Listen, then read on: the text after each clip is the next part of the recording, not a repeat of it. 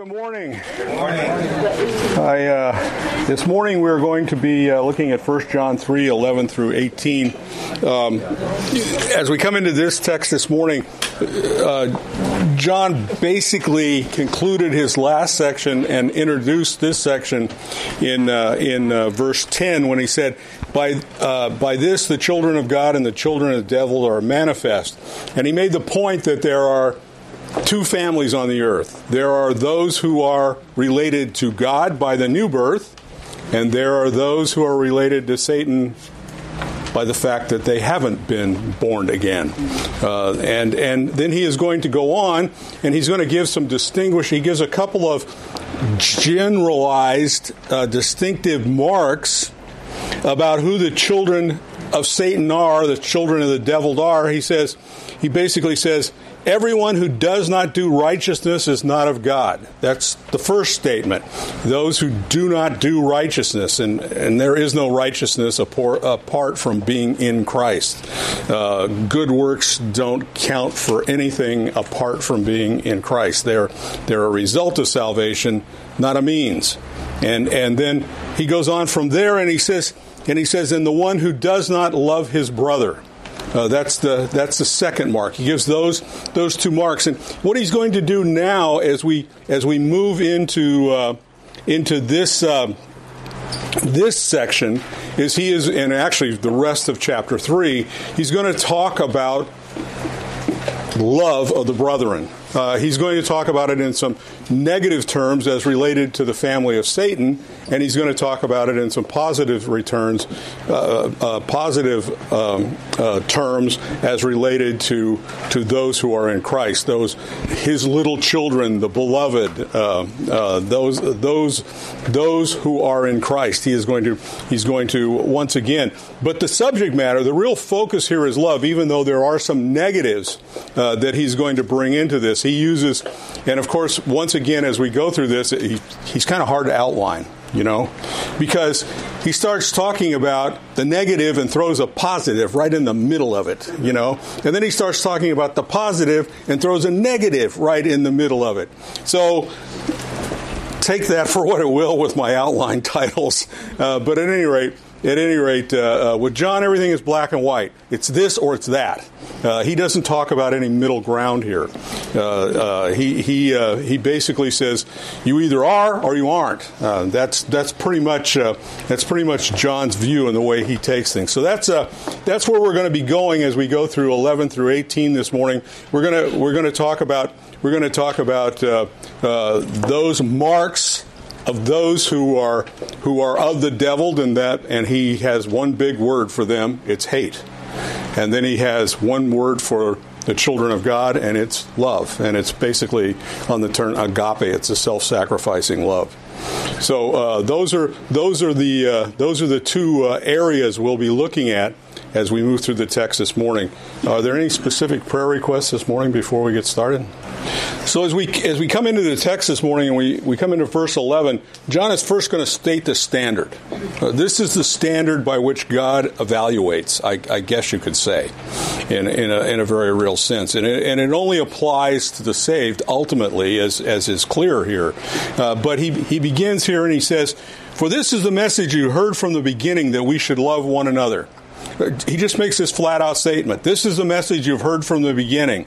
It's the same idea that he used in chapter 2, verse 7, where he said, "Behold, I'm not writing a new commandment, but an old commandment." That's what you heard from the beginning.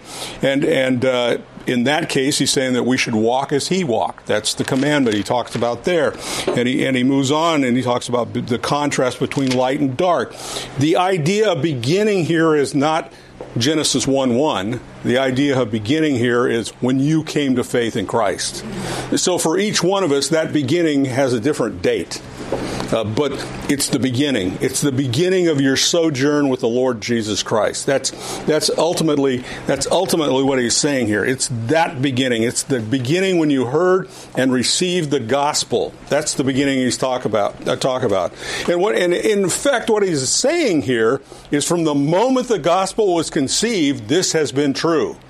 And it became true in you the minute you received it. That's the idea he's expressing here. And he says, and this is the message. Here's what you heard. This is what the message was. It's that you should love one another. This is the fundamental mark of Christianity, that believers love one another. Now, unfortunately, that's not always been expressed very well, but it doesn't change the fact that that is the standard. That's the standard that is to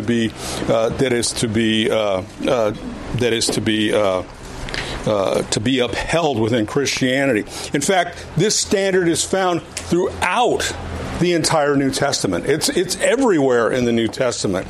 It's first of all a command of Jesus in John chapter 13. Verses 33 through 34, where he writes, "Little children, I am with you a little while longer. You seek me, and I say and as I said to the Jews, now I am saying to you, where I am going, you cannot come." We're moving to the crucifixion. This is after the Lord's Supper. This is after the foot washing. This is after where he predicts his betrayal, and he is now talking to his disciples, and he says to them, "A new commandment I give to you, that you love one another, even as I have loved you, that you would also love one another. By this, all will know that you are my disciples if you love one another." It's the mark of Christianity. It's the mark Jesus said, "I put on you." This is what I command. This is what I demand of you. You want to follow me? This is what you do.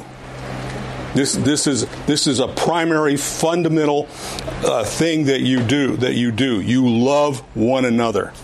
That's what he's telling them here. Paul emphasized this in Romans 5:5. He says, this love is poured out by the Holy Spirit. That's the source of this love. The indwelling Holy Spirit in you. It's not natural. It becomes natural because God indwells you through His Holy Spirit. In Galatians 5:22 through 23, it's the first item named in the fruit of the Spirit is love. This is how we see the Spirit in believers. They love. In 1 Thessalonians 4:9, Paul said of the Thessalonians that they were taught to love by God. God Himself taught them how to love. And that's true of all believers. This is instilled, and in this case it's still through the Holy Spirit. That the indwelling of the Holy Spirit is the idea here. In Peter wrote in 1 Peter 1:22 that by showing, in other words, by demonstrating obedience and purity, we show a fervent love. These are the concepts that run through the New Testament about this love. It's a God-given love. It doesn't originate anywhere else. It can't originate anywhere else. It isn't something we conjure up from within. It's something God put within, is the idea that he's wanting us to understand. In 2 John 2:6, John will write, "And this is love, that we walk according to His commandments. And this is a commandment, just as you heard from the beginning, that you should walk in it." In other words, love is demonstrated in keeping commandments as well. It's demonstrated in doing God's will. It's demonstrated in being godly. It's demonstrated in showing the world the righteousness of Jesus Christ. John is telling his readers, parentheses, us, to hold on to the teaching of the gospel and not let it be led astray as they're warned in Jude chapter 3. They're hold fast to those first teachings of the gospel that you first heard in the gospel. That's what he's wanting them to understand here. This is the message that has always been from the beginning. The mark of Christianity is we care about one another. We love one another. And we demonstrate it by being obedient. Then he goes to the negative, and now he's going to demonstrate what love is not. And he's going to demonstrate how the children of Satan behave, and he picks one example. Incidentally, this is the only reference in 1 John from the Old Testament. There's no other Old Testament references in 1 John, only this one. And he picks the first murderer. He picks Cain. And he says here, not as Cain, who was of the evil one and slew his brother. And for this reason did he slew him, because his deeds were evil and his brothers were righteous. There's some interesting thoughts that flow through this. Here he's contrasting those who are the children of Satan. He says, of the evil one in this one. That's who he's talking about. He's talking about the devil there. And he says, they're marked by hate. And he takes this example of the first murderer, the first homicide, actually fratricides, because he killed his brother. And he goes and he says that we're not to be like that. We're not to be like Cain. Cain is the negative example here. He says, we're not to be like him. He said, who was evil and slew, who was of the evil one and slew his brother. The setting is Genesis chapter 4. You're probably familiar with what happened here. Genesis chapter 4, verse 1. Now the man knew his wife, and she conceived and gave birth to Cain. And she said, I have gotten a man with the help of Yahweh. And again she gave birth to another, to his brother Abel. And Abel was a keeper of flocks, and Cain was a cultivator of the ground. So it happened in the course of time that Cain brought an offering to Yahweh of the fruit of the ground. And Abel on his part, of the firstborn of his flock and of the fat portion, and Yahweh had regard for Abel and for his offering. But for Cain and for his offering he had no regard, so Cain became very angry and his countenance fell. Then Yahweh said to Cain, why are you angry? And why is your countenance fallen? You will do well, if you do well, will not your countenance be lifted up? And if you do not well, sin is lying at the door and its desire for you, but you must rule over it. And then Cain spoke to his brother, and it happened that while they were in the field, that Cain rose up against Abel, his brother, and killed him. And then, of course, it goes on. Yahweh asked Cain, where is your brother? And he asked, am I my brother's keeper? Incidentally, the answer to that question is yes. But at any rate, in this text, we have some interesting things here. He emphasizes the point in Genesis 4:8 that he slew his brother. The Hebrew word here is hagan, and it is used it's translated. It's a generalized term that's used in the Old Testament a bunch of times. I didn't count them, but it's a long list. And it's translated smite, slay, slayer, destroy, destroyer, kill, killer, murder, murderer, and slaughter. It's used both of men and animals. And it's also used for judicial execution. The word is used in all of these ways. The interesting thing about this word in Hebrew, like I said, it's a generalized word, meaning to kill, to slaughter, to slew, to murder. All those are accurate translations of the Hebrew word. The Greek word shafaz is to butcher or to slaughter. That's what the word means. It's used of animals killed in sacrifice. In the LXX in Leviticus, I started to say lexicus. anyway, in Leviticus 1:5, that's how the word is used there. It's used as sacrificing an animal. To slaughter it, in other words. In Genesis 3:21, it's used of God's killing of an animal to make the covering for Adam and Eve. Incidentally, that's an interesting picture. I don't know if you've ever thought about this, but the picture that we have at the gates of Eden is two angels with flaming swords sitting wingtip to wingtip with a bloody sacrifice between them. It's the mercy seat. That's the picture that you have. That's the picture that you have. But it's meaning those ideas. So the idea here, the idea that's being expressed here is kind of interesting, and it has some interesting implications, although it doesn't specifically say this. What it's saying is Cain cut Abel's throat. That's what it's saying. He cut his throat. He sacrificed him like an animal. What he didn't do that God would have accepted. That's what this is saying here. It's a horrific picture. Is what's being said here. He made him his sacrifice. In other words, may be what it's saying here. Now, there's a lot of debate. We're not going to go into that today as to why God didn't accept Cain's sacrifice. As the works of his hands versus a blood sacrifice. That's probably the primary thought that most people carry with it. There's one guy that said that God. This is an interesting one. This is just how goofy some theologians get, so I throw it in just to laugh at, really.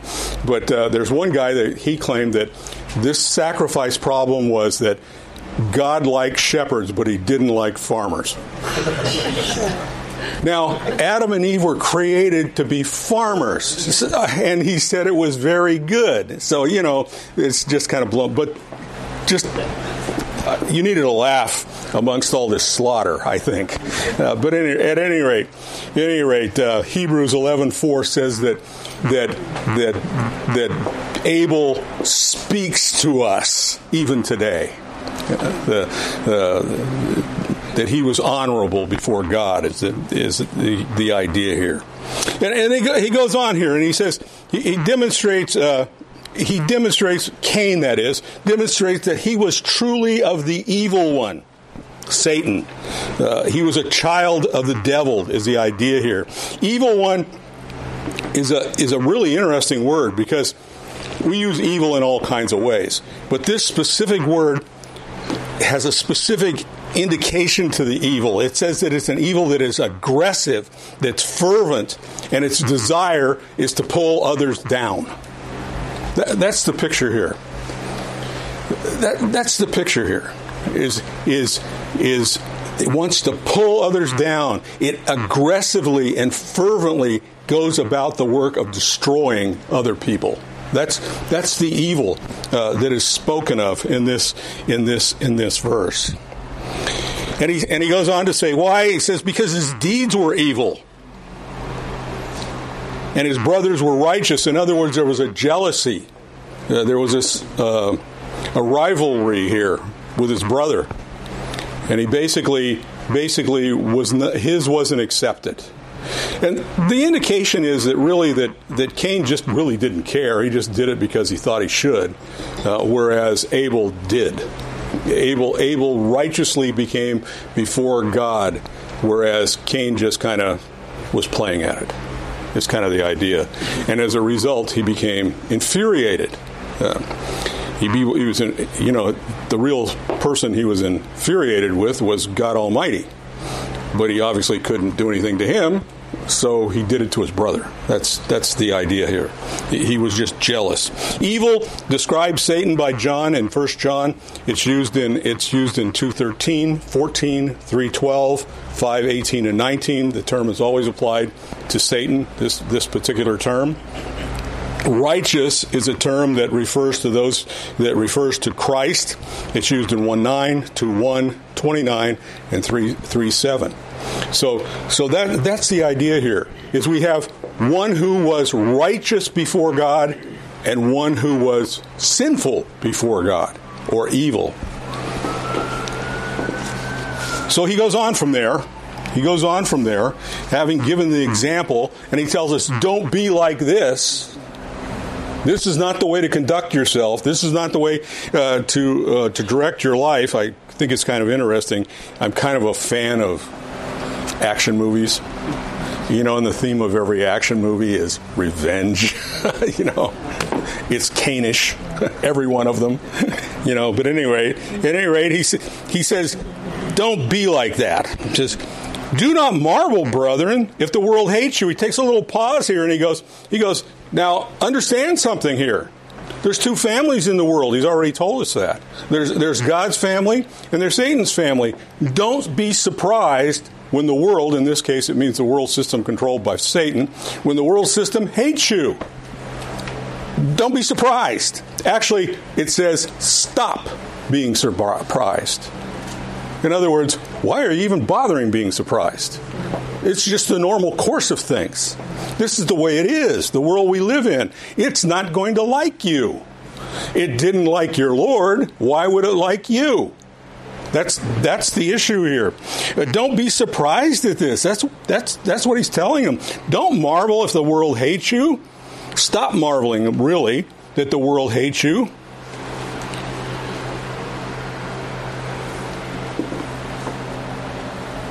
And then he says, brothers. It's kind of interesting that John in this section always includes himself. He doesn't use the word beloved, or he doesn't use little children. Here he uses brothers. He's one of the brethren. This is true of all of us. Obviously, John wasn't very well liked. Caesar sent him off to Patmos and exiled him. God had other plans for him. He wrote a really important book, Revelation. But nevertheless, that's the point here. The world hates us. It hates us, are hated by the world. And it has different levels. Obviously, there are those who live in countries where they are actively persecuted. Incidentally, if you pay any attention to what's going on in the world today, that's coming more and more toward us in this country. We have a world that hates us, and there are political people on both parties that would like to see us go away. They really would. They because we point out their error. That's the problem. Jesus said in John 15:18, if the world hates you, know that it hated me before it hated you. He's saying here it's the normal pattern for the children of Satan to hate the children of God. That's a normal pattern. It shouldn't surprise you. You shouldn't be surprised by this. You should expect it, in fact, is the idea here. When I was in seminary, I think I told you this before, but maybe not all of you. When I was in seminary, there was an opportunity that we had that a man came to speak to the seminary. Well, he came to speak to the seminary through a translator because he was Russian, but his name was Gorgy Venz. And Gorgy Venz was a pastor in the underground Baptist church in Russia who was imprisoned for 20 years in Siberia. His crime was preaching the gospel. He was released under the Carter plan with Russia, where they released dissidents. In other words, according to Russia, a preacher of the gospel is a dissident. That's the way that's a good way to understand how the world sees you. And we were asking him questions through the translator, and we said, well, how does a church survive when they put the leaders in jail? And he basically said, when one of us goes to jail, the next guy in line stands up. That's what he said. The next guy in line takes the pulpit. That's how it survived. And he said, and the church takes care of our family. And we know they will. They let him go because after 20 years in Siberia, he had very serious heart disease, and they didn't want him to die a martyr in Russia, so they sent him to America. But that's the picture of what the world is like toward Christians. That's just a guy I had the privilege of getting to meet for an hour or so one day. But at any rate, he goes on, and then in verse 14, he says, "Don't be surprised the world hates you." He says, "We know that we have passed out of death into life because we love the brethren. The one who does not love abides in death." So here he is making this point. He goes, here's a word of reassurance. Here's a word of reassurance for you. He says, we know. This is a fact that you should have ingrained in your brain. This should be a part of your being. This is an assurance that you know if you are in Jesus Christ, these words are true of you, is basically what he's saying here. We know that we have passed out of death into life. It's kind of an interesting statement. He says, we have passed out of death into life. Ephesians chapter 2. Okay, there it is.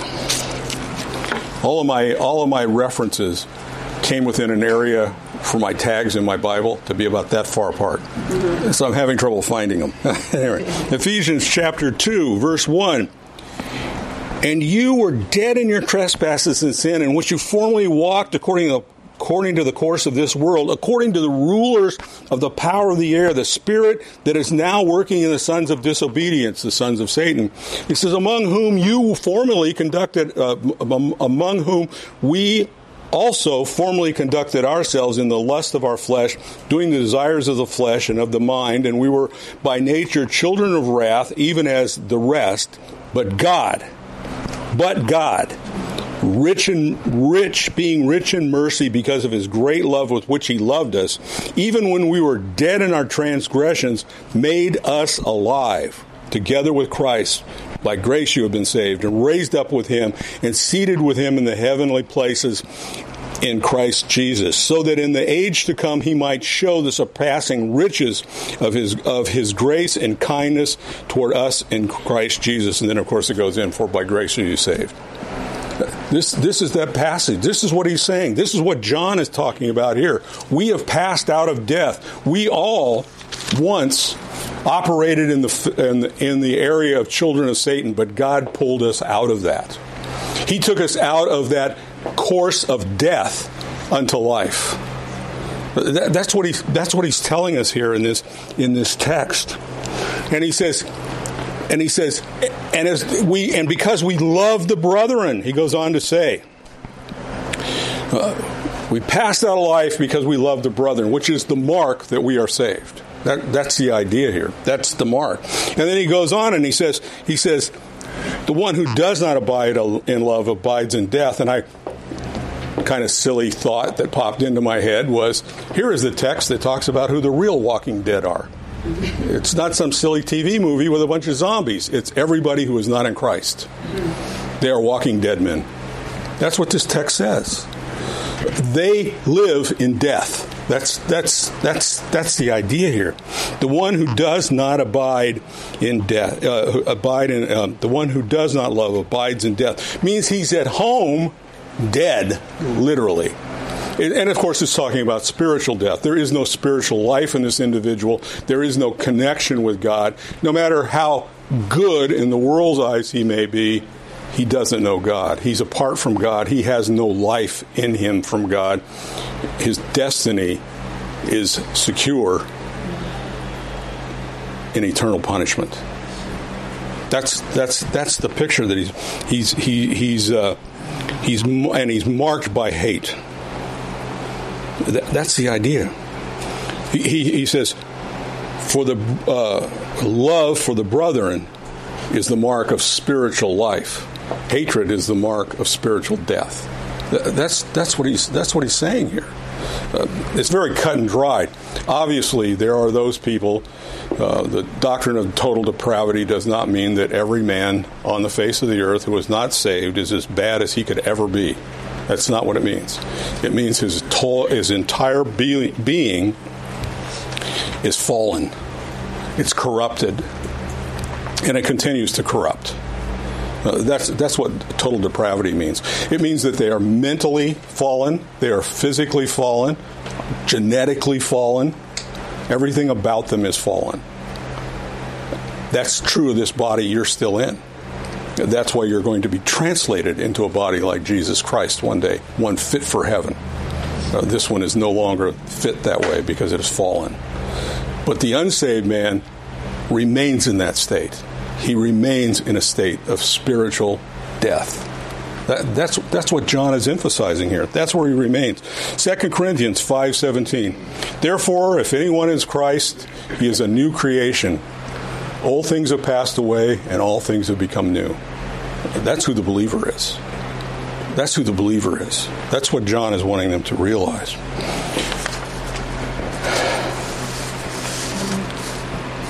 In verse 15, John just makes a black and white statement with no middle ground whatsoever. He says, everyone who hates his brother is a murderer. And you know that no murderer has eternal life abiding in him. Here's the picture here. He says basically what he's saying, everyone who hates his brother is a murderer.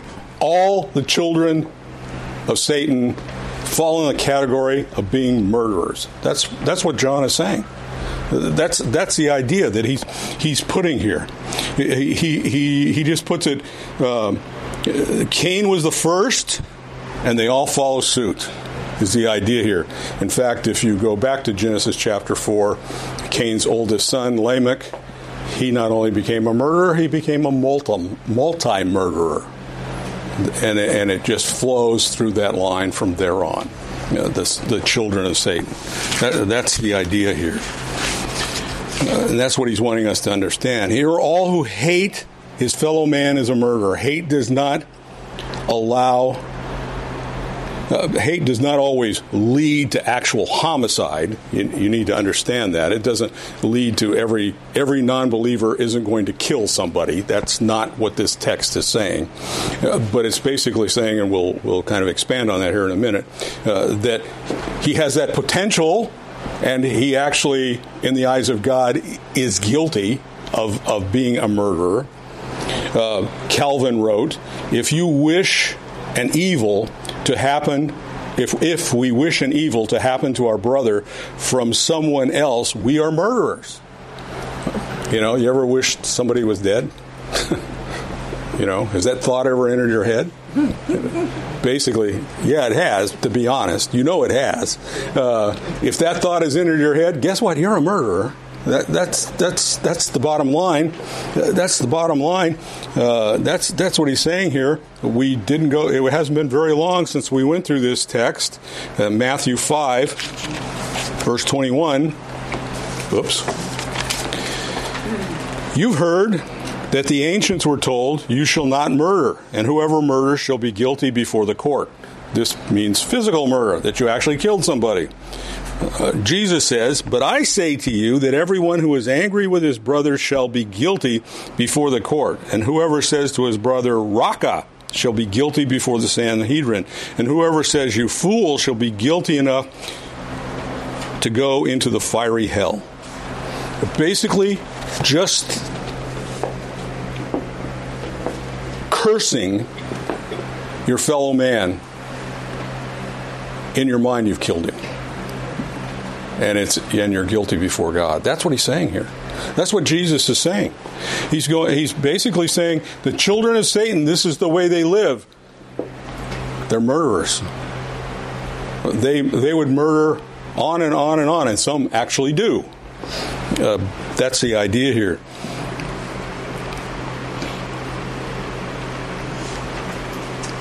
Jesus in John 8:44, speaking of Satan, and who is the head of this evil family, says that he was a murderer from the beginning and the father of lies. In other words, it's the children of Satan follow their parentage. That's the idea that he's expressing here. He makes a statement of fact here. He says, no murderer has eternal life abiding in him. Basically, the idea here is, don't misunderstand. This is not Catholic theology that murder is one of those sins that falls in the category that you can't be forgiven and you're condemned to eternal hell. If that was true, guess where Paul would be? Paul stood as the authority over the execution of Stephen. But yet he repented. The point here is, unrepentant sinners stand guilty of murder. There is no forgiveness. That's what he's wanting them to understand. They are eternally lost. Death is at home in them. That's where they live. That's where they live. In other words, they're just waiting execution. They're on death row, is kind of the idea here. John changes tune now. He moves on to talk about the children of God in verse 16. I hope you are all praying that they get the air conditioner installed soon. I am dying up here. But anyway, verse 16.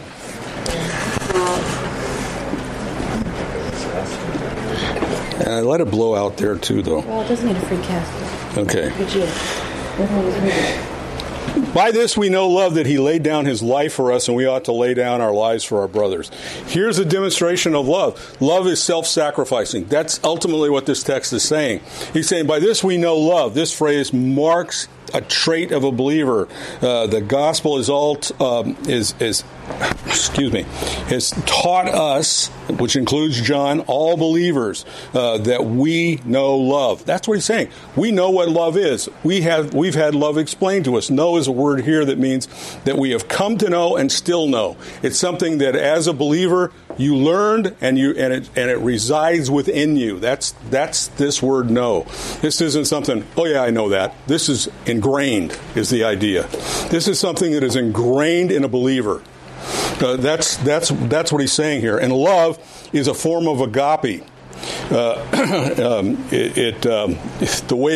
way it's phrased in the text, this thing called love. That's really the way it comes across. Sounds like the title of a song. But we have come to know this thing called love. That's what he's saying here. Yeah, I got you singing it in your head now, don't I?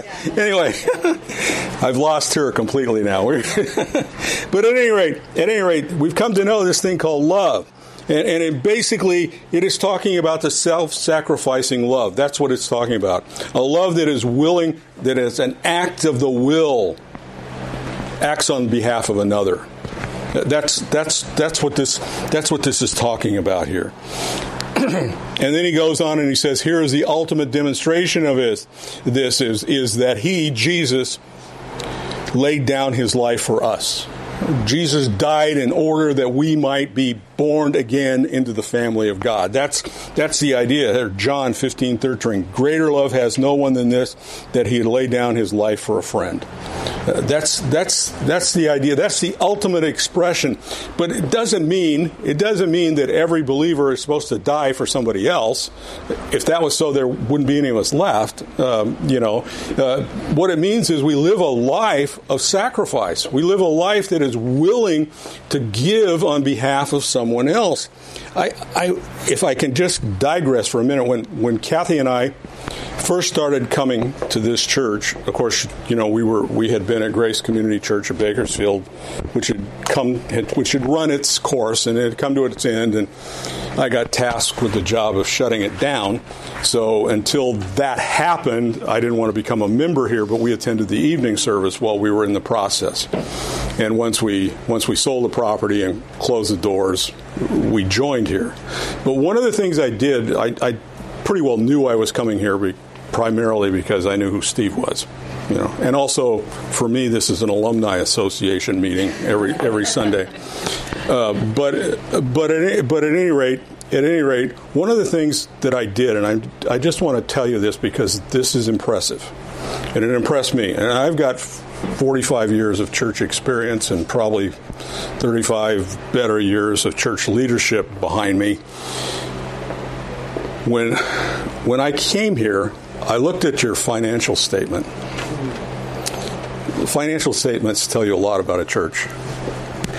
And what I saw was most churches, when they start a building program, this is almost automatic. And I've been in a couple of building programs, and it happened in them. 20% of the general income gets deflected to the building program. In other words, the guy that was giving $100, it deflects $20 of it to the building program and gives $80 to the general fund. The general fund doesn't go down during a building program. So I kind of looked at your financial statement to see what you guys did with this generosity.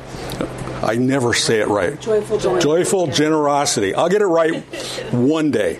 Anyway, at any rate, looking at that and looking at we'd had COVID and you suspended the program, you guys gave more than you promised. And the building and the general fund did not go down. I said to Kathy back then, I said, this is a fellowship I want to be a part of because these people are serious. They sacrifice for the cause of Christ. That's what this is calling us to do. That's what this is calling us to do.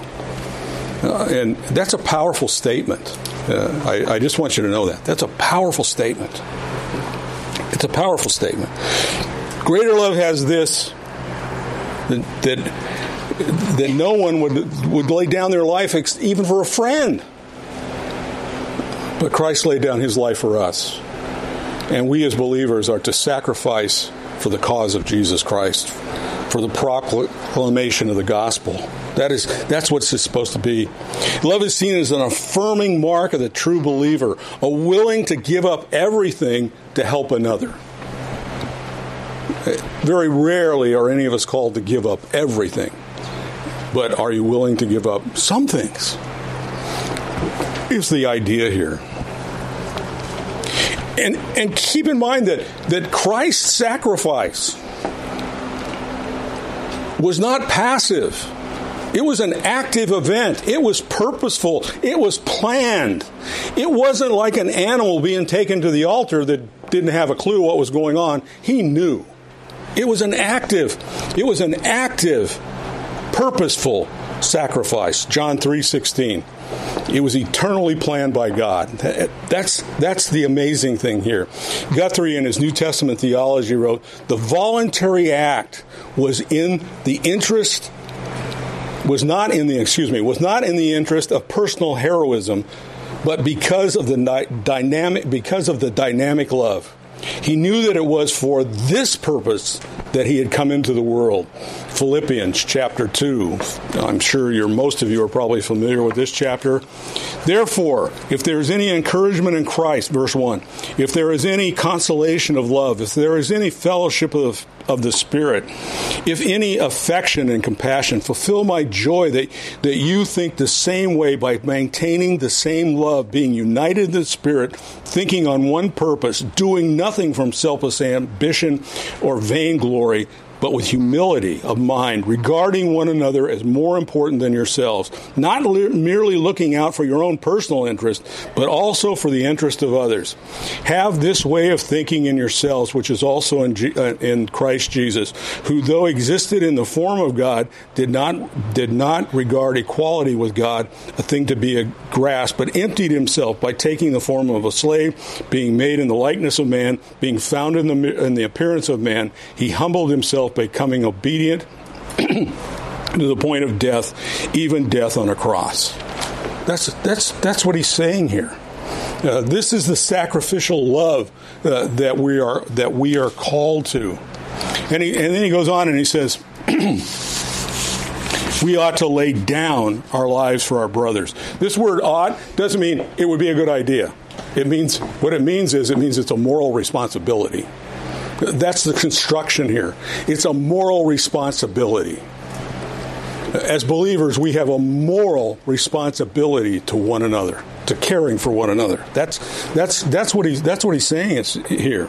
He says that Jesus gave his all for us, and we should be willing to go up to that point as well. That's what he's saying.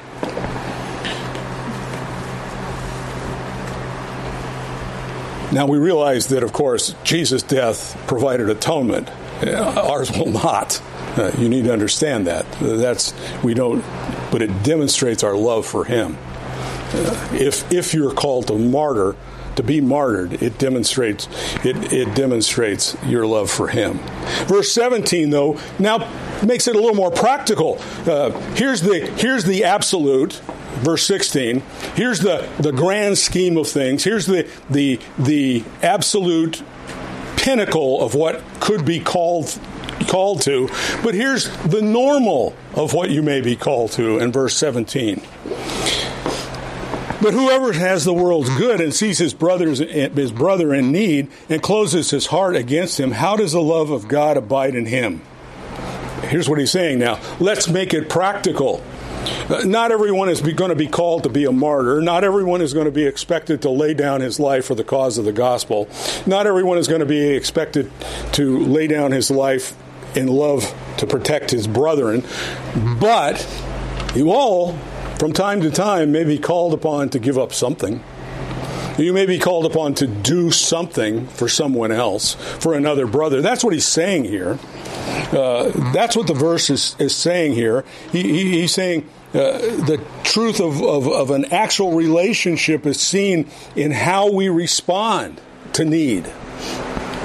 That's what he's saying. But whoever has the world good, he moves from the extreme to the normal of life, the giving of some possession, whatever it may be, whether it's food, clothing, money, whatever it is. The world's good, the idea of things of material value in this world. That's what it's talking about here. That's what it's saying. You come in and meet a physical need. That's what it's saying here. And he sees his brother in need. John really doesn't complete that sentence. He just kind of leaves it there. You see your brother in need. He just says, that's where we are. Your brother's in need. But the idea is you move to help.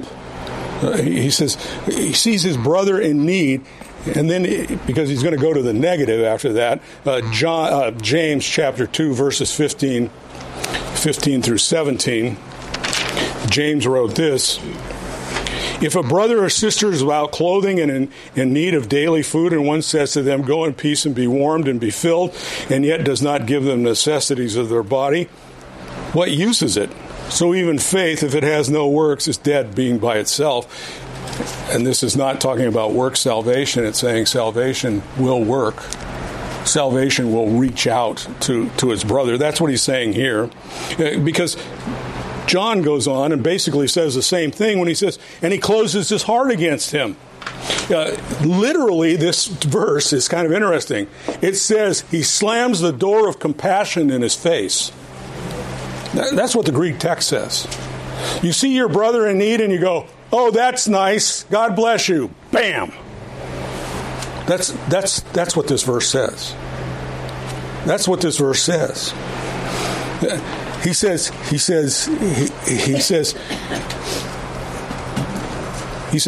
that individual, the love of God doesn't abide in him. God doesn't slam the door of compassion in your face. And he expects you not to do it to your brother. He says he doesn't do that, is the idea. In fact, if you want to see a practical outpouring in the New Testament era of what is being spoken of here as far as helping out a brother, 2 Corinthians chapters 8 and 9, we're not going to go there and read those whole chapters, but they're all about the offering that Paul collected for the Jerusalem church that was basically starving. And what went on there. The Corinthians had promised to give a whole bunch of money. They were wealthy. They just hadn't acted upon their promise. They hadn't done what they were supposed to do. And Paul kind of shames them by showing what the churches of Asia Minor had done, who were broke and gave, kind of like you guys did during I already did it wrong. Joyful generosity. I'll get it right one day. Anyway, kind of like that. They gave over and above what they even had. I mean, they had to take a lot to do what they did. And Paul uses that to kind of really shame the Corinthians into keeping their promise. But that's the idea here. That's what he's talking about here. He says, how does the love of God abide in somebody like that? How does the love of God abide in somebody who just says, well, God bless you, and slams the door in their face? How does that happen? How does that connect with the Jesus who went to the cross to save you? How do those two things connect with one another? And basically, John is saying they don't. He says the love of God is not at home in this guy. In the hour of need, it's the practical that is going to show the truth of how much we love. That's what John is saying to them here. James said in verse 16, "Go in peace and be warmed and filled." And basically goes on to say, what use is that? It's insufficient. That's what he's saying here. And does nothing to act upon it. And he's basically saying God's love is not resident in that person. 1 John 4:20. John, we'll get to this in a while, says, if someone says, I love God, and he hates his brother, he's a liar.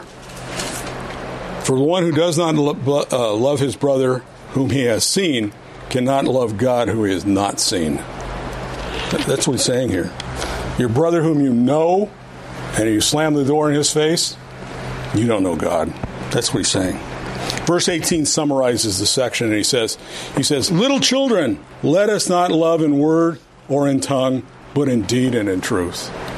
That's what he's saying here. He's saying, let us not love by just saying fancy words. Don't say, warm and be filled, God bless you, slam the door. That's no good. He says, but let it be done in truth. Let your deeds show who you are. That's what he's saying here. Demonstrate your love. That's what he's calling them to do. And he's saying, if you have the world's means, use them to meet the need of the brother in distress. He's not saying the words of comfort aren't important, because they are. I'm not good at this, but I certainly appreciate the people who are, that write these cards of encouragement. You know, you get those, whether you're sick or some other reason, or every once in a while I've got one from somebody over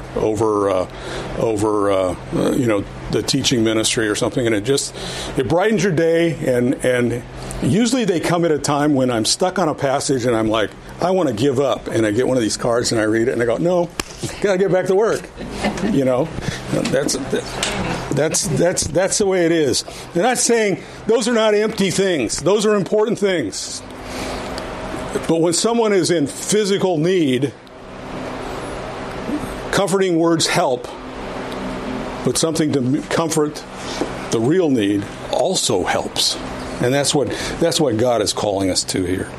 That's what he's calling us to. Acts chapter 2. Peter has just finished his sermon, resulting in 3,000 people coming to faith in Christ. And it's just before they're going to heal. Peter and John are going to be going up to the temple and heal a lame beggar. And in the middle of all of that, there is this section that talks. Verse 42 says, "And they were continually devoting themselves to the apostles' teaching and to fellowship and the breaking of bread and to prayer," which basically defines a worship service. and fear came upon every soul, and many wonders and signs were taking place through the apostles. And all those who believed came together and had all things in common. And they began selling their property and possessions and were dividing up things with all, as everyone might have need, and daily devoting themselves with one accord in the temple and to the breaking of bread from house to house and the taking their meals together with gladness and sincerity of heart, praising God and having favor with all the people. And the Lord was adding to their number daily as they were being saved. This was not the definition of a communist commune. It basically was the demonstration of the love of God in the hearts of these people, because what had happened in Jerusalem, it was Pentecost. Pentecost is when all Jews from all over the empire came to Jerusalem. Many of those people had gotten saved. They wanted to stay in Jerusalem. They couldn't go home. They had no work. They had no income. And the people in Jerusalem who had property, who had income, who had the ability, shared it together to keep everybody fed and housed and clothed. That's the picture here. It was the practical outpouring of love for one another. Why? Because they had gotten saved. That's why. Any comments or questions this morning? Okay. Let's pray and close. Father God, we thank you this morning for the time we've had in this text. And Father, we just thank you. In fact, those words are nowhere sufficient for the gratitude that we need to express. But here you have told us how to express the gratitude for the love you've shown to us through Jesus Christ our Lord. For all that he did on our behalf when we were of no value, you made us valuable in your eyes, because you loved us. And Lord, may we now demonstrate that love in our actions in our words too, but in our actions as well. May it be a very practical faith that we have that reaches out to help others in time of need. And Lord, we just ask that that would be true of all of us. And I know that it is largely true of this assembly, and I thank you for that. And I thank you for being a part of a people that are truly loving you in very practical and honest ways. And we would just thank you and praise you in the name of our Lord Jesus. Amen.